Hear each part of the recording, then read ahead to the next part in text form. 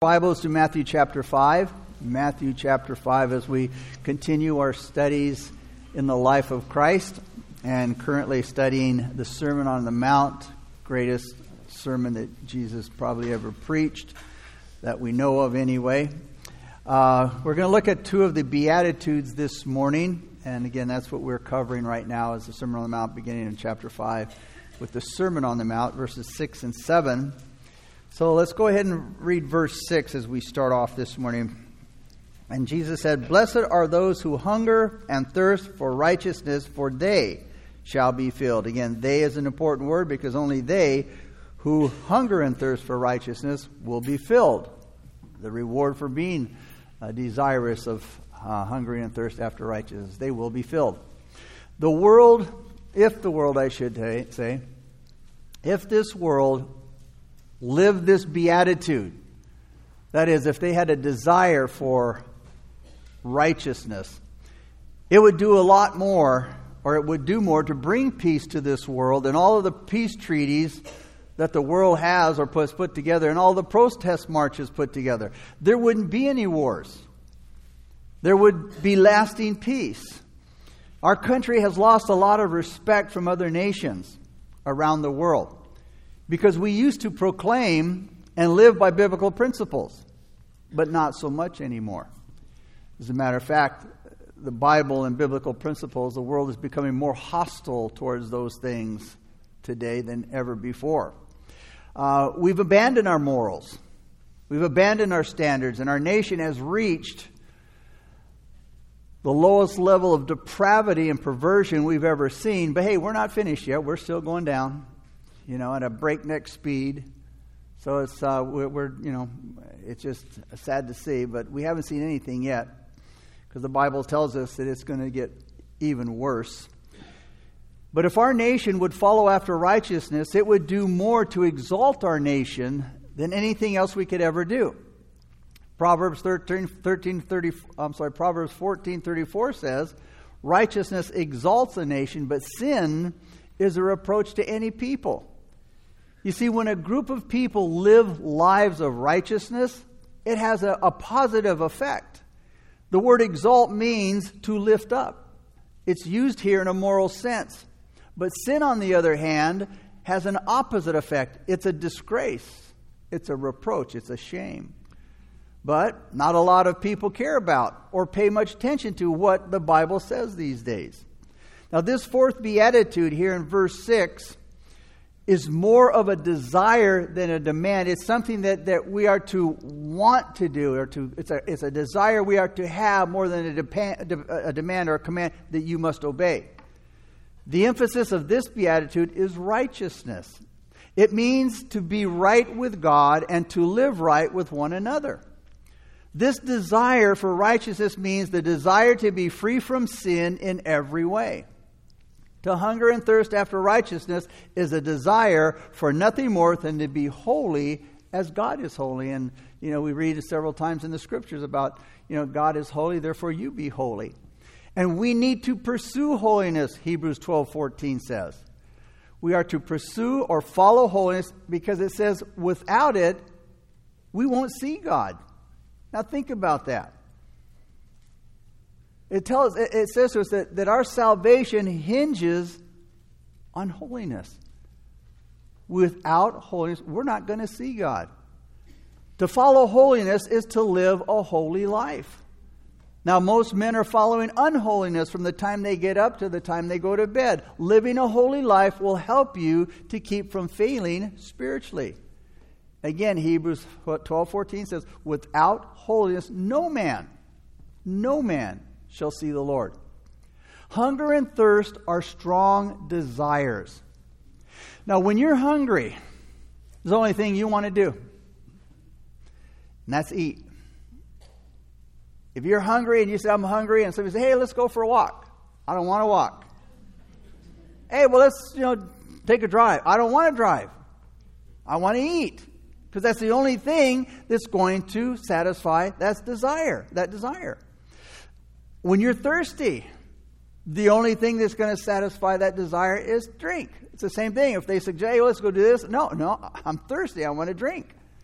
Nothing else will satisfy those desires more than fulfilling that which is required or you're asking for. You won't settle for anything else. David said in Psalm 42, 1 and 2, he said, "As the deer pants for the water brooks, so pants my soul for you, O God. My soul thirsts for God, for the living God." The psalmist's soul, David's soul, was thirsting for God. He wanted God. He was desiring God. And David gives us a picture of a deer wanting water more than anything else. And the word pants, it means to bray or to cry out for water. David is giving us the picture here of a very intense desire for water. And this hunger and thirst isn't just a temporary desire. Your hunger and thirst isn't temporary, is it? It goes on all day, every day for the rest of your life. It's a desire that needs to be fulfilled, a very intense desire. And like I said, it's not a temporary desire. It's not going to go away for long. It's an ongoing desire throughout your life. The Christian should always be and wanting very much to be holy and upright and pure. If we really had this constant desire, it would stop many lives from being corrupted and eventually ruined. People who show this kind of attitude will be interested in reading their Bibles and praying. These people will make it a point to have their daily devotional times. These people will be seen regularly in church. These people won't be found doing sinful things or hanging out with the sinful crowds. Reading and praying and going to church regularly emphasize that these people want to be holy. They want to be righteous, clean, and godly. Now, the people who show this beatitude give strong proof that they have a healthy, faithful, spiritual life. A healthy faith and a spiritual life. The kind of things that we're hungry for will show a lot about our character. What are the things that you desire? If a person isn't hungry and they're not eating, it's a sign that something's wrong with them physically speaking. They're not in good health physically speaking. But if a person is eating well and has a good appetite, they're feeling well. They're in good health. It's the same thing spiritually speaking. No desire to read and pray and to go to church is a sign that there's a spiritual sickness. There's a lack of spiritual health. If one is reading and praying and going to church regularly, these are signs of good spiritual health.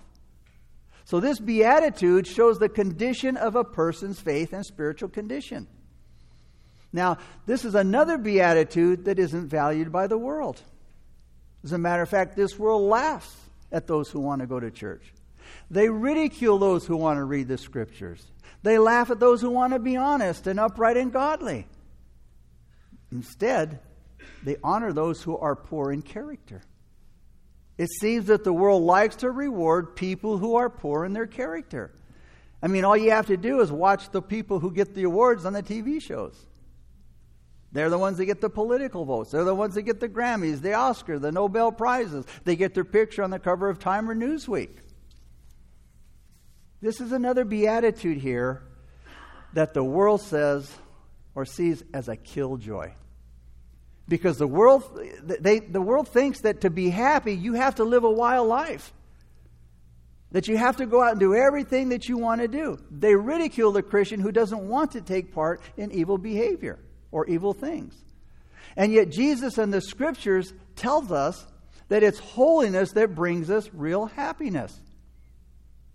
And many people think that and many Christians think that our happiness is more important to God than anything else. So a lot of Christians believe that God cares more about our happiness than holiness. Now, when you read the Scriptures, see, maybe you've seen it, but I haven't. How many times have you read where God says, "Oh, I have afflicted them with happiness"? I read He's afflicted them with pain. He's afflicted them with suffering. He's afflicted them with trials and tribulations.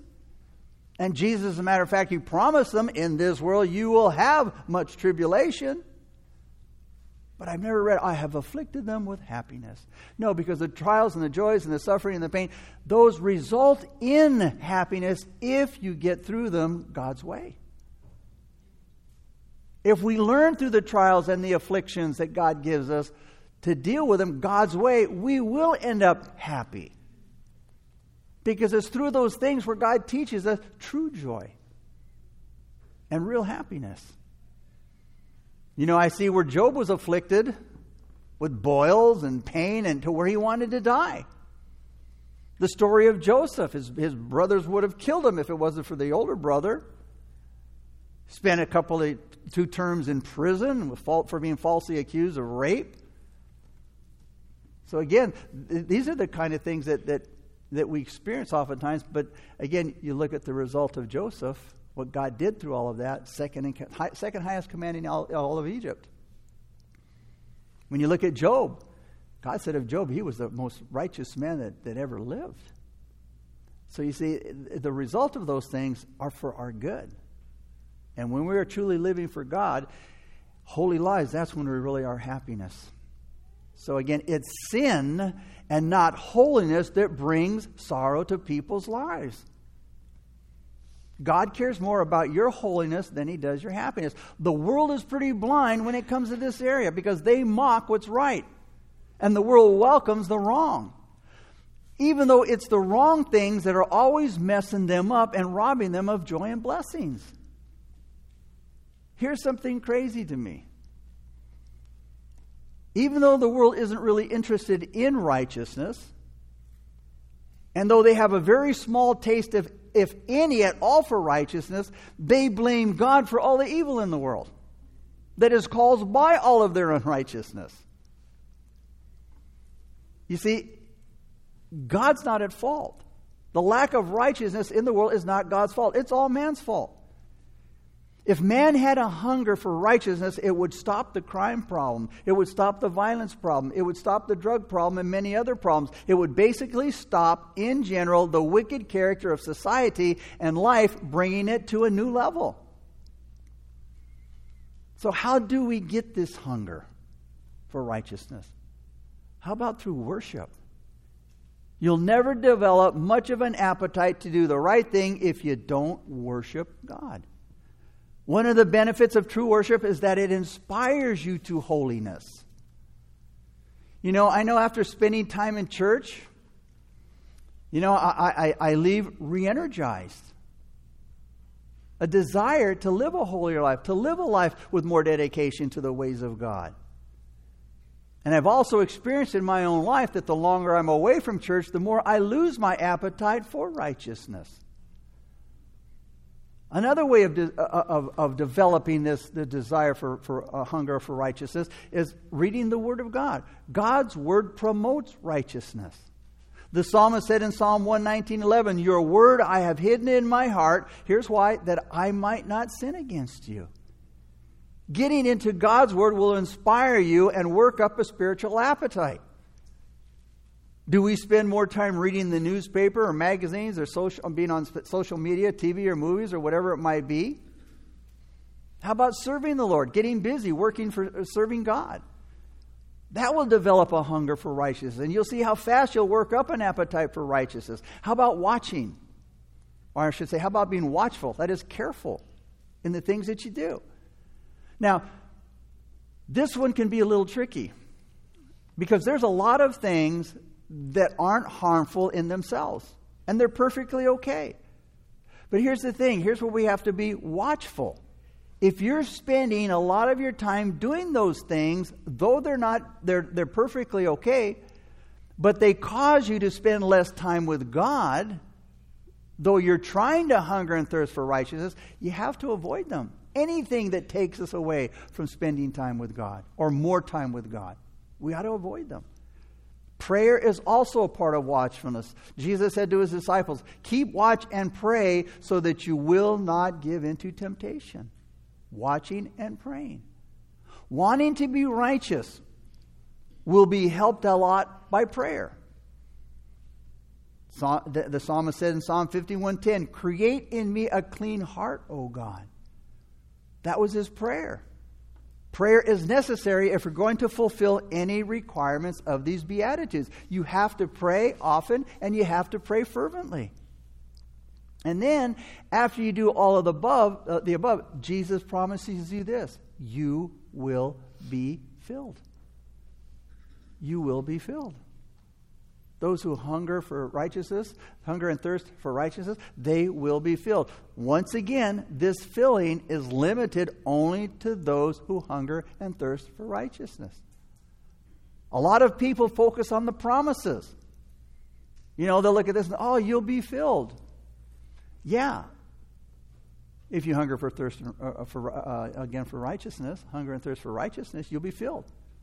But like I said, many times people only look at the promises of God. But they don't look at the conditions for receiving the promises. Here's a favorite scripture that I hear quoted all the time. God will give you the desires of your heart. There's a whole lot more to that verse.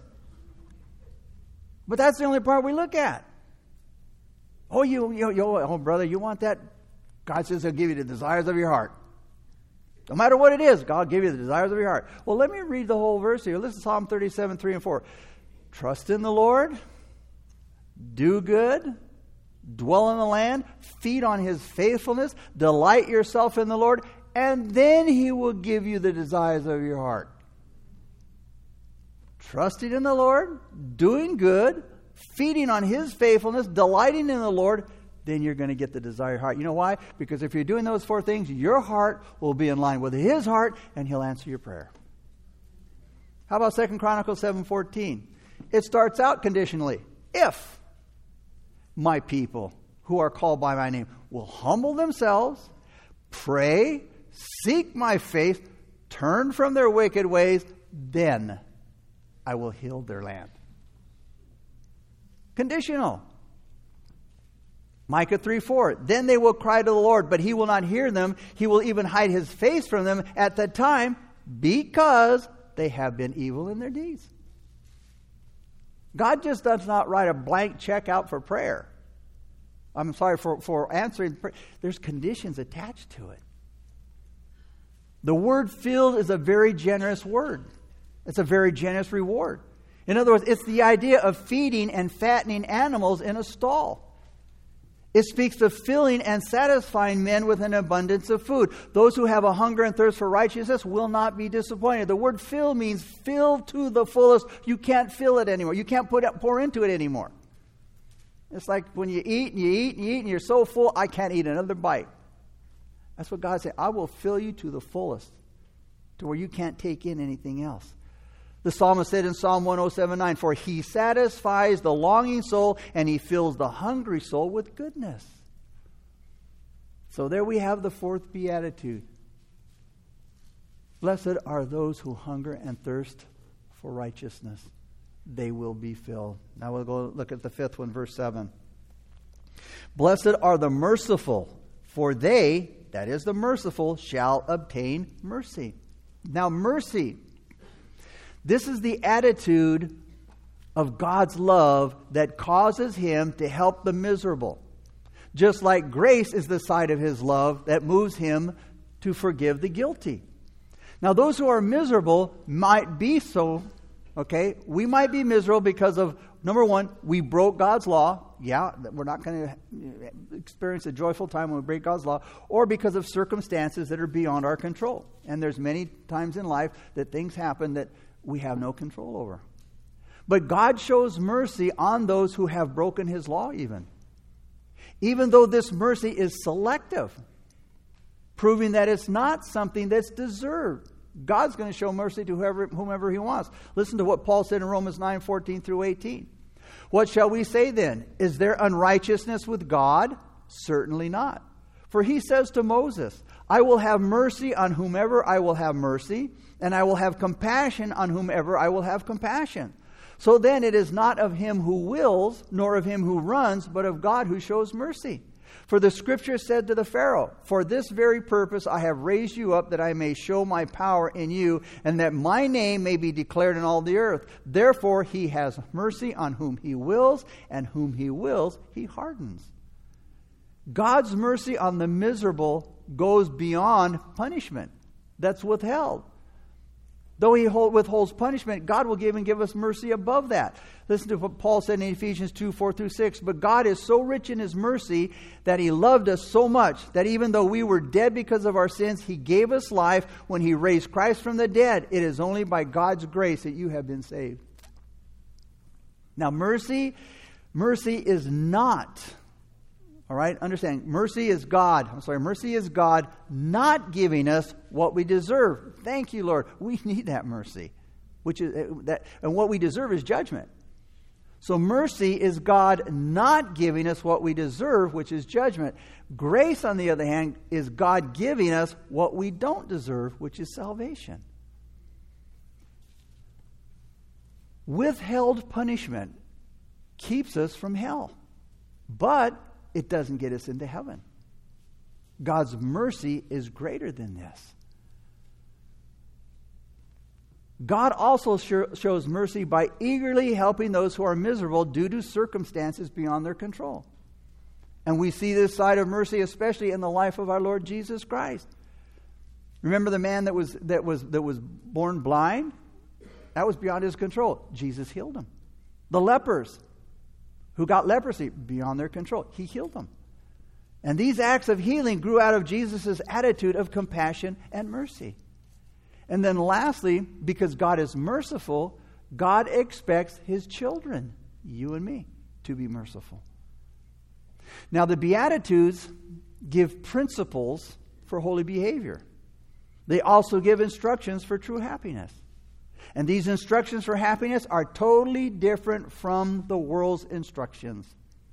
You see, the world puts a premium on stuff, things, earthly possessions, and position. But in the Beatitudes, Jesus puts a premium on spiritual graces. Happiness comes as a result of the condition of the inward man, not the result of the condition of the outward man. Remember when Paul was in prison? He experienced joy. Him and Silas admit they were singing, praising the Lord. In Philippians, when Paul was in jail, Philippians is a small book, but joy is mentioned several times in that book. He was writing about joy, and yet he was in prison. So, and then you have Nero, who was the emperor, lived in a palace. He wasn't a happy man. So it's no different today. In other words, there are people in high positions and with great possessions in the world, but they're sometimes the most unhappy people in the world. While on the other hand, you have those who are in lowly positions and they don't have very much in the way of worldly possessions, and they seem to have a corner on Happy Street. When it comes to happiness, the Beatitudes are the Lord's way of saying God hates the wisdom of this world, and through the Beatitudes, He shows how He's totally against the world's ideas about His truth.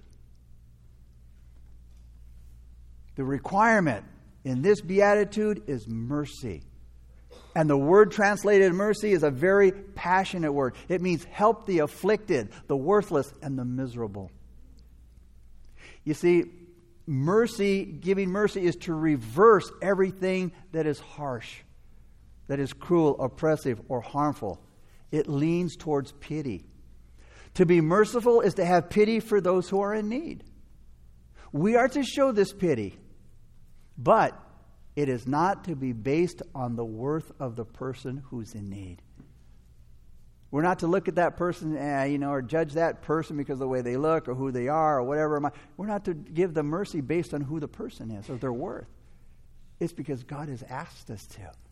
We do it in obedience to God and again because of the person's need. The value of the person is not involved in the giving of this mercy, just like the value of the person is not given when grace is given. Now, because the two attitudes, mercy and grace, are so close in definition and often looked at as the same thing, we need to understand that grace takes away the fault. Mercy takes away the misery. The best definition of the two is grace is especially related to men in their sin. Mercy is especially related to men in their misery.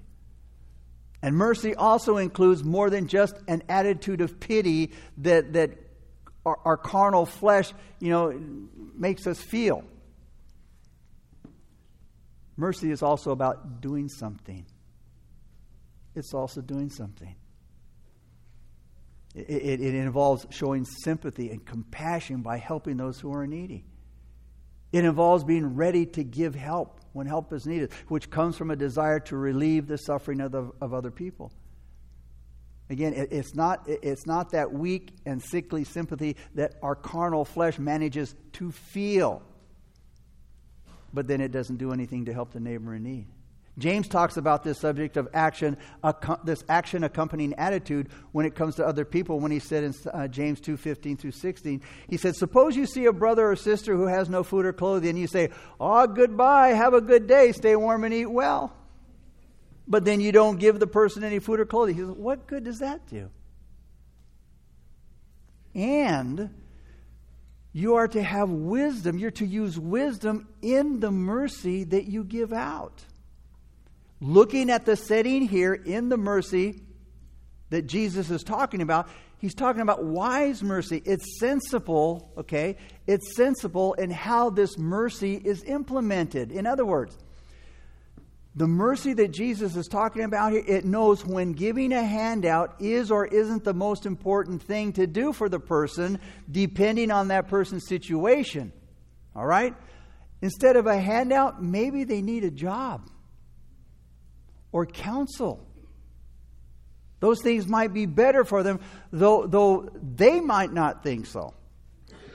And I know through the years in ministry, we see, again, today we see a lot more homeless people than ever before. We see them on the corners of freeways. We see them on the corners of intersections. We see them everywhere in every town. And people are, giving them, handouts. And I don't mean that in a negative way. They're helping them in the way they feel they can. But again, what Jesus is talking about is wisdom, being wise in what we do for them. Again, giving them what they need, not just giving them something that is going to maybe have them continue on in the situation they are. And I've met those folks over the years. And when we first started at the theater, many of you may remember if you were facing the stage, which was the platform for the preaching the gospel, on the right side there were the exit doors, and that led out to an area where we'd had homeless people would stay out there, and they'd be back there and they'd be sleeping at night and camping out and doing their thing. But I ran into the sanctuary there one morning. I can't remember what I went in there for, but I could hear some guys talking out there by those doors, and so I just had to go listen. I just went, what do they talk about all day? They were sitting there and talking. So I went over there and I listened, and they're just talking nonsense and this and that. And then one guy said, well, I got to go to work now. And the other guy asked surprisingly, he says, you got a job? He said, yeah. And for many of you, remember the liquor store that was just right down there? The kids would go buy candy and gum, and we'd go buy sodas or whatever, water, whatever it was. Well, he says, yeah, I go stand in front of the liquor store and ask for money, and people give it to me. That was his job. Why should I go to work? They just give me the money. I met another guy named Johnny, neat guy. I really liked this guy. He was a character, but he was an alcoholic. And he'd come by and he'd have his can or his little bottle in his little brown bag, and he'd stop in the office. Hey, Joe, how you doing? He goes, he goes, oh, Johnny and Joe. He sound like a singing group.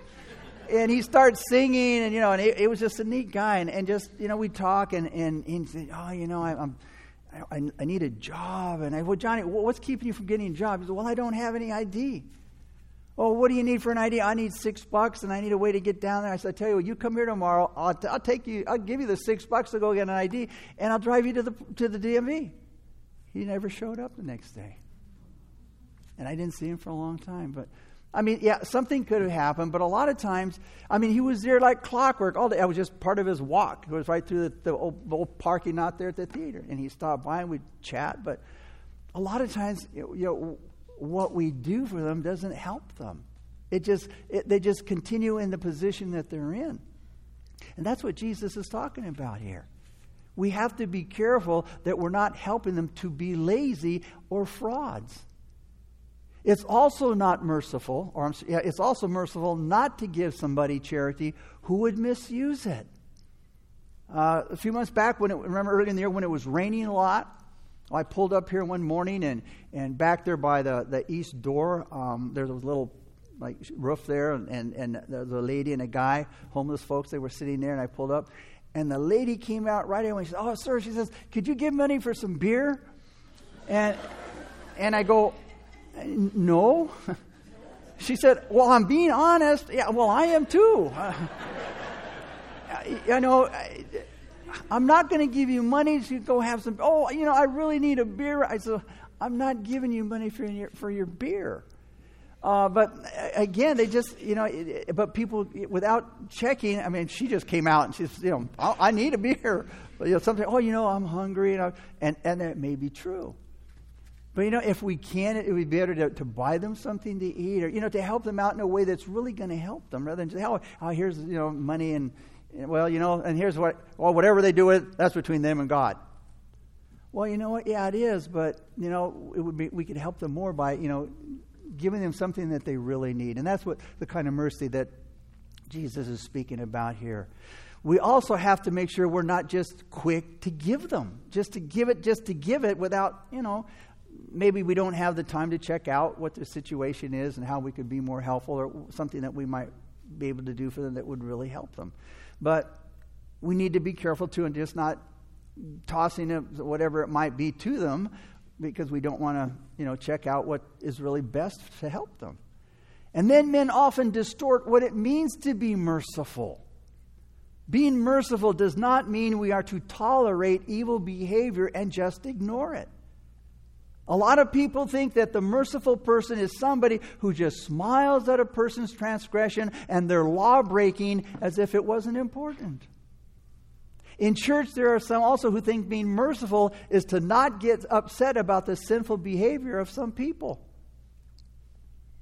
Being merciful doesn't mean that we should be easygoing, which is a danger in any age, and especially like the one that we are living in right now, when it comes to respecting the law or discipline. We're not to be easygoing. And in a sense, they don't think that justice or righteousness is all that important. Our society today is tolerating, very tolerating. And you could say even to some degree encouraging all kinds of wicked behavior today under the mistaken appearance of, I'm showing love and mercy. But this toleration of evil has nothing to do with mercy or even with love. It has to do with the corruption of the heart even more. The corruption of the heart of the one who's doing the tolerating. An even more perverted philosophy about mercy is showing mercy to minimize or totally eliminate the punishment of some crimes. We just saw the governor not that long ago put an end to capital punishment. Why? Because those with him, the death penalty is treated by many as it's an unmerciful act. But it's not mercy. That's cruelty to the innocent victims of those that person may have hurt, and society for those that man might hurt later on. This holy mercy that Jesus taught, this holy mercy in the attitude, is a holy disposition, which is the opposite of the foolish sentimentality that ignores the requirements of justice and that persuades many to sympathize with those who deserve their punishment and misery. We see a lot of people today breaking the law. And people get caught up in the emotions. They see the consequence of them breaking the law, and they start moving by their emotions. Hey, look, you break the law, you suffer the consequences. And I have no pity for them. You kill somebody, you abuse a child, whatever that crime might be, and you go to jail. Don't complain, the food is poor here, and then, it's like a cage, we can't do anything. Wait a minute. Let's find out how you got there. That's why it's called prison. You break the law, you suffer the consequences. But we see people looking at these people in jail suffering the consequences, and they want to cut their sentences down. They want to let them go. And it's just so inhumane. What about what they did to somebody out in the streets? Somebody's child, somebody's husband, somebody's wife. The world sympathizes with those who are getting what they deserve. Remember when Saul spared King Agag? Samuel didn't think that was an act of mercy on Saul's part. Because you see, Agag was a cruel and wicked man, and he deserved the sentence of death that he was given. But Saul decided to spare him. So Samuel said to Agag in 1 Samuel 15:33, he said to Agag, Agag, as your sword has killed the sons of many mothers, now your mother is going to be childless. And then Samuel cut Agag to pieces before the Lord at Gilgal. Their form of capital punishment was a lot more brutal then than it is today. He cut him to pieces. Mercy was seen in the killing of Agag so that his cruelty could no longer be a threat to the children. It was Samuel being merciful to the innocent that called for Agag's death. So leniency to criminals when it comes to their punishment isn't mercy at all. It's cruelty, and it's cruelty to the victims and the potential victims of that criminal. So like the last and all the Beatitudes, how does one become merciful? Once again, it comes from the Word. It comes from reading the Word. The more you read the Word, the more you'll be encouraged to show mercy. Scripture is the key to all Beatitudes. Scripture is the key to holy behavior. And the more you read the Word, the more you'll be interested, as I said, to read or to show mercy. So to be serious about reading and studying your Scriptures, you'll be more likely to be merciful. It will have a lot to do with developing good character. And as we've seen in the other Beatitudes, prayer is also essential if we're going to develop any of the Beatitudes. We need to pray so that God will help us to be merciful. Now we pray, and a lot of times we ask God for a lot of things. And maybe some of the things that we ask God for are questionable when it comes to are they the will of God? But when you ask to be merciful, that's totally of the will of God. Pray for it often, pray for it honestly, and God will give you the answer to that prayer. God will make you merciful. Then, the reward for this beatitude, Jesus said, they, that is those who are merciful, they shall obtain mercy. This reward is only to those who are merciful. The word they seems to stress the fact that those who practice mercy will receive mercy. They are the only ones who will get to know the fullness of God's mercy. And it's for sure that the merciful man is doing himself good. He's doing good to his soul. But don't confuse this mercy, with salvation. Because verse 7 here is not talking about salvation. It's talking about the overall experience of life, where if you want to experience mercy, then you have to show mercy. It's a reward that one will experience in their life, both from God and man. God has a way of paying back or rewarding our behavior. In other words, what you do to others will be done unto you. What we reap, we will sow, Paul said in Galatians. If we're merciful to others, others will be merciful to us. Now, all men won't treat you kindly, because some men are cruel, and it doesn't matter how much mercy you show them. But God will make sure that the merciful will experience receiving mercy in their own lives. So in closing, we need mercy more than anything else. We need mercy all day long, all of our life. Mercy gives us so much more than worth. And never pray for what you think you deserve. You don't want what you deserve. First of all, you won't get much if you're praying for what you deserve. And again, you truly don't want what you deserve. Praying for mercy will open the windows of heaven and blessing wider than any other thing that we could do. There's never a second in our life where we don't need mercy. Especially from all those around us, and especially from God. We need to pray like David did in Psalm 86:3. Be merciful to me, O Lord, for I am calling on you constantly. Notice, David knew the need for mercy constantly. David begs God to look at him. Lord, look at me with pity and compassion. Be merciful to me, O Lord.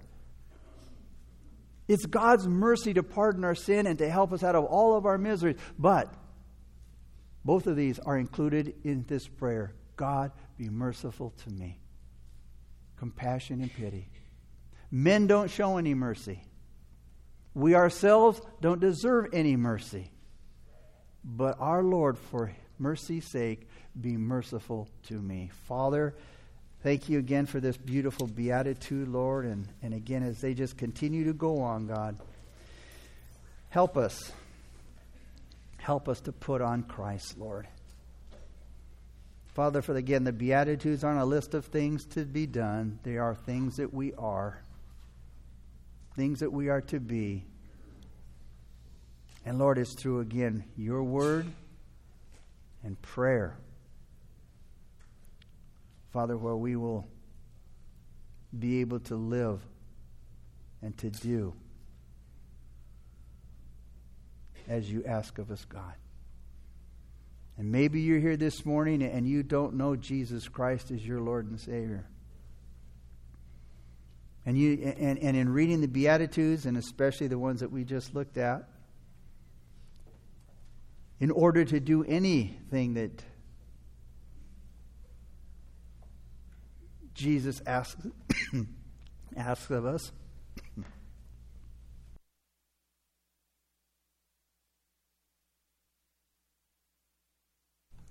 it requires supernatural power.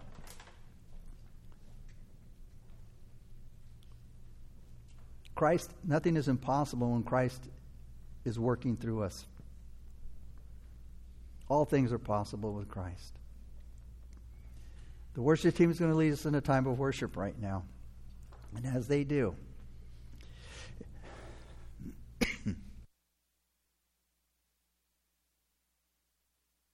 if you want to receive Christ as your Lord and Savior, then as we worship, you get up out of your seat. You make your way down the aisles towards the steps up front. I'll meet you there. When the song's over, we'll pray together a simple prayer of faith.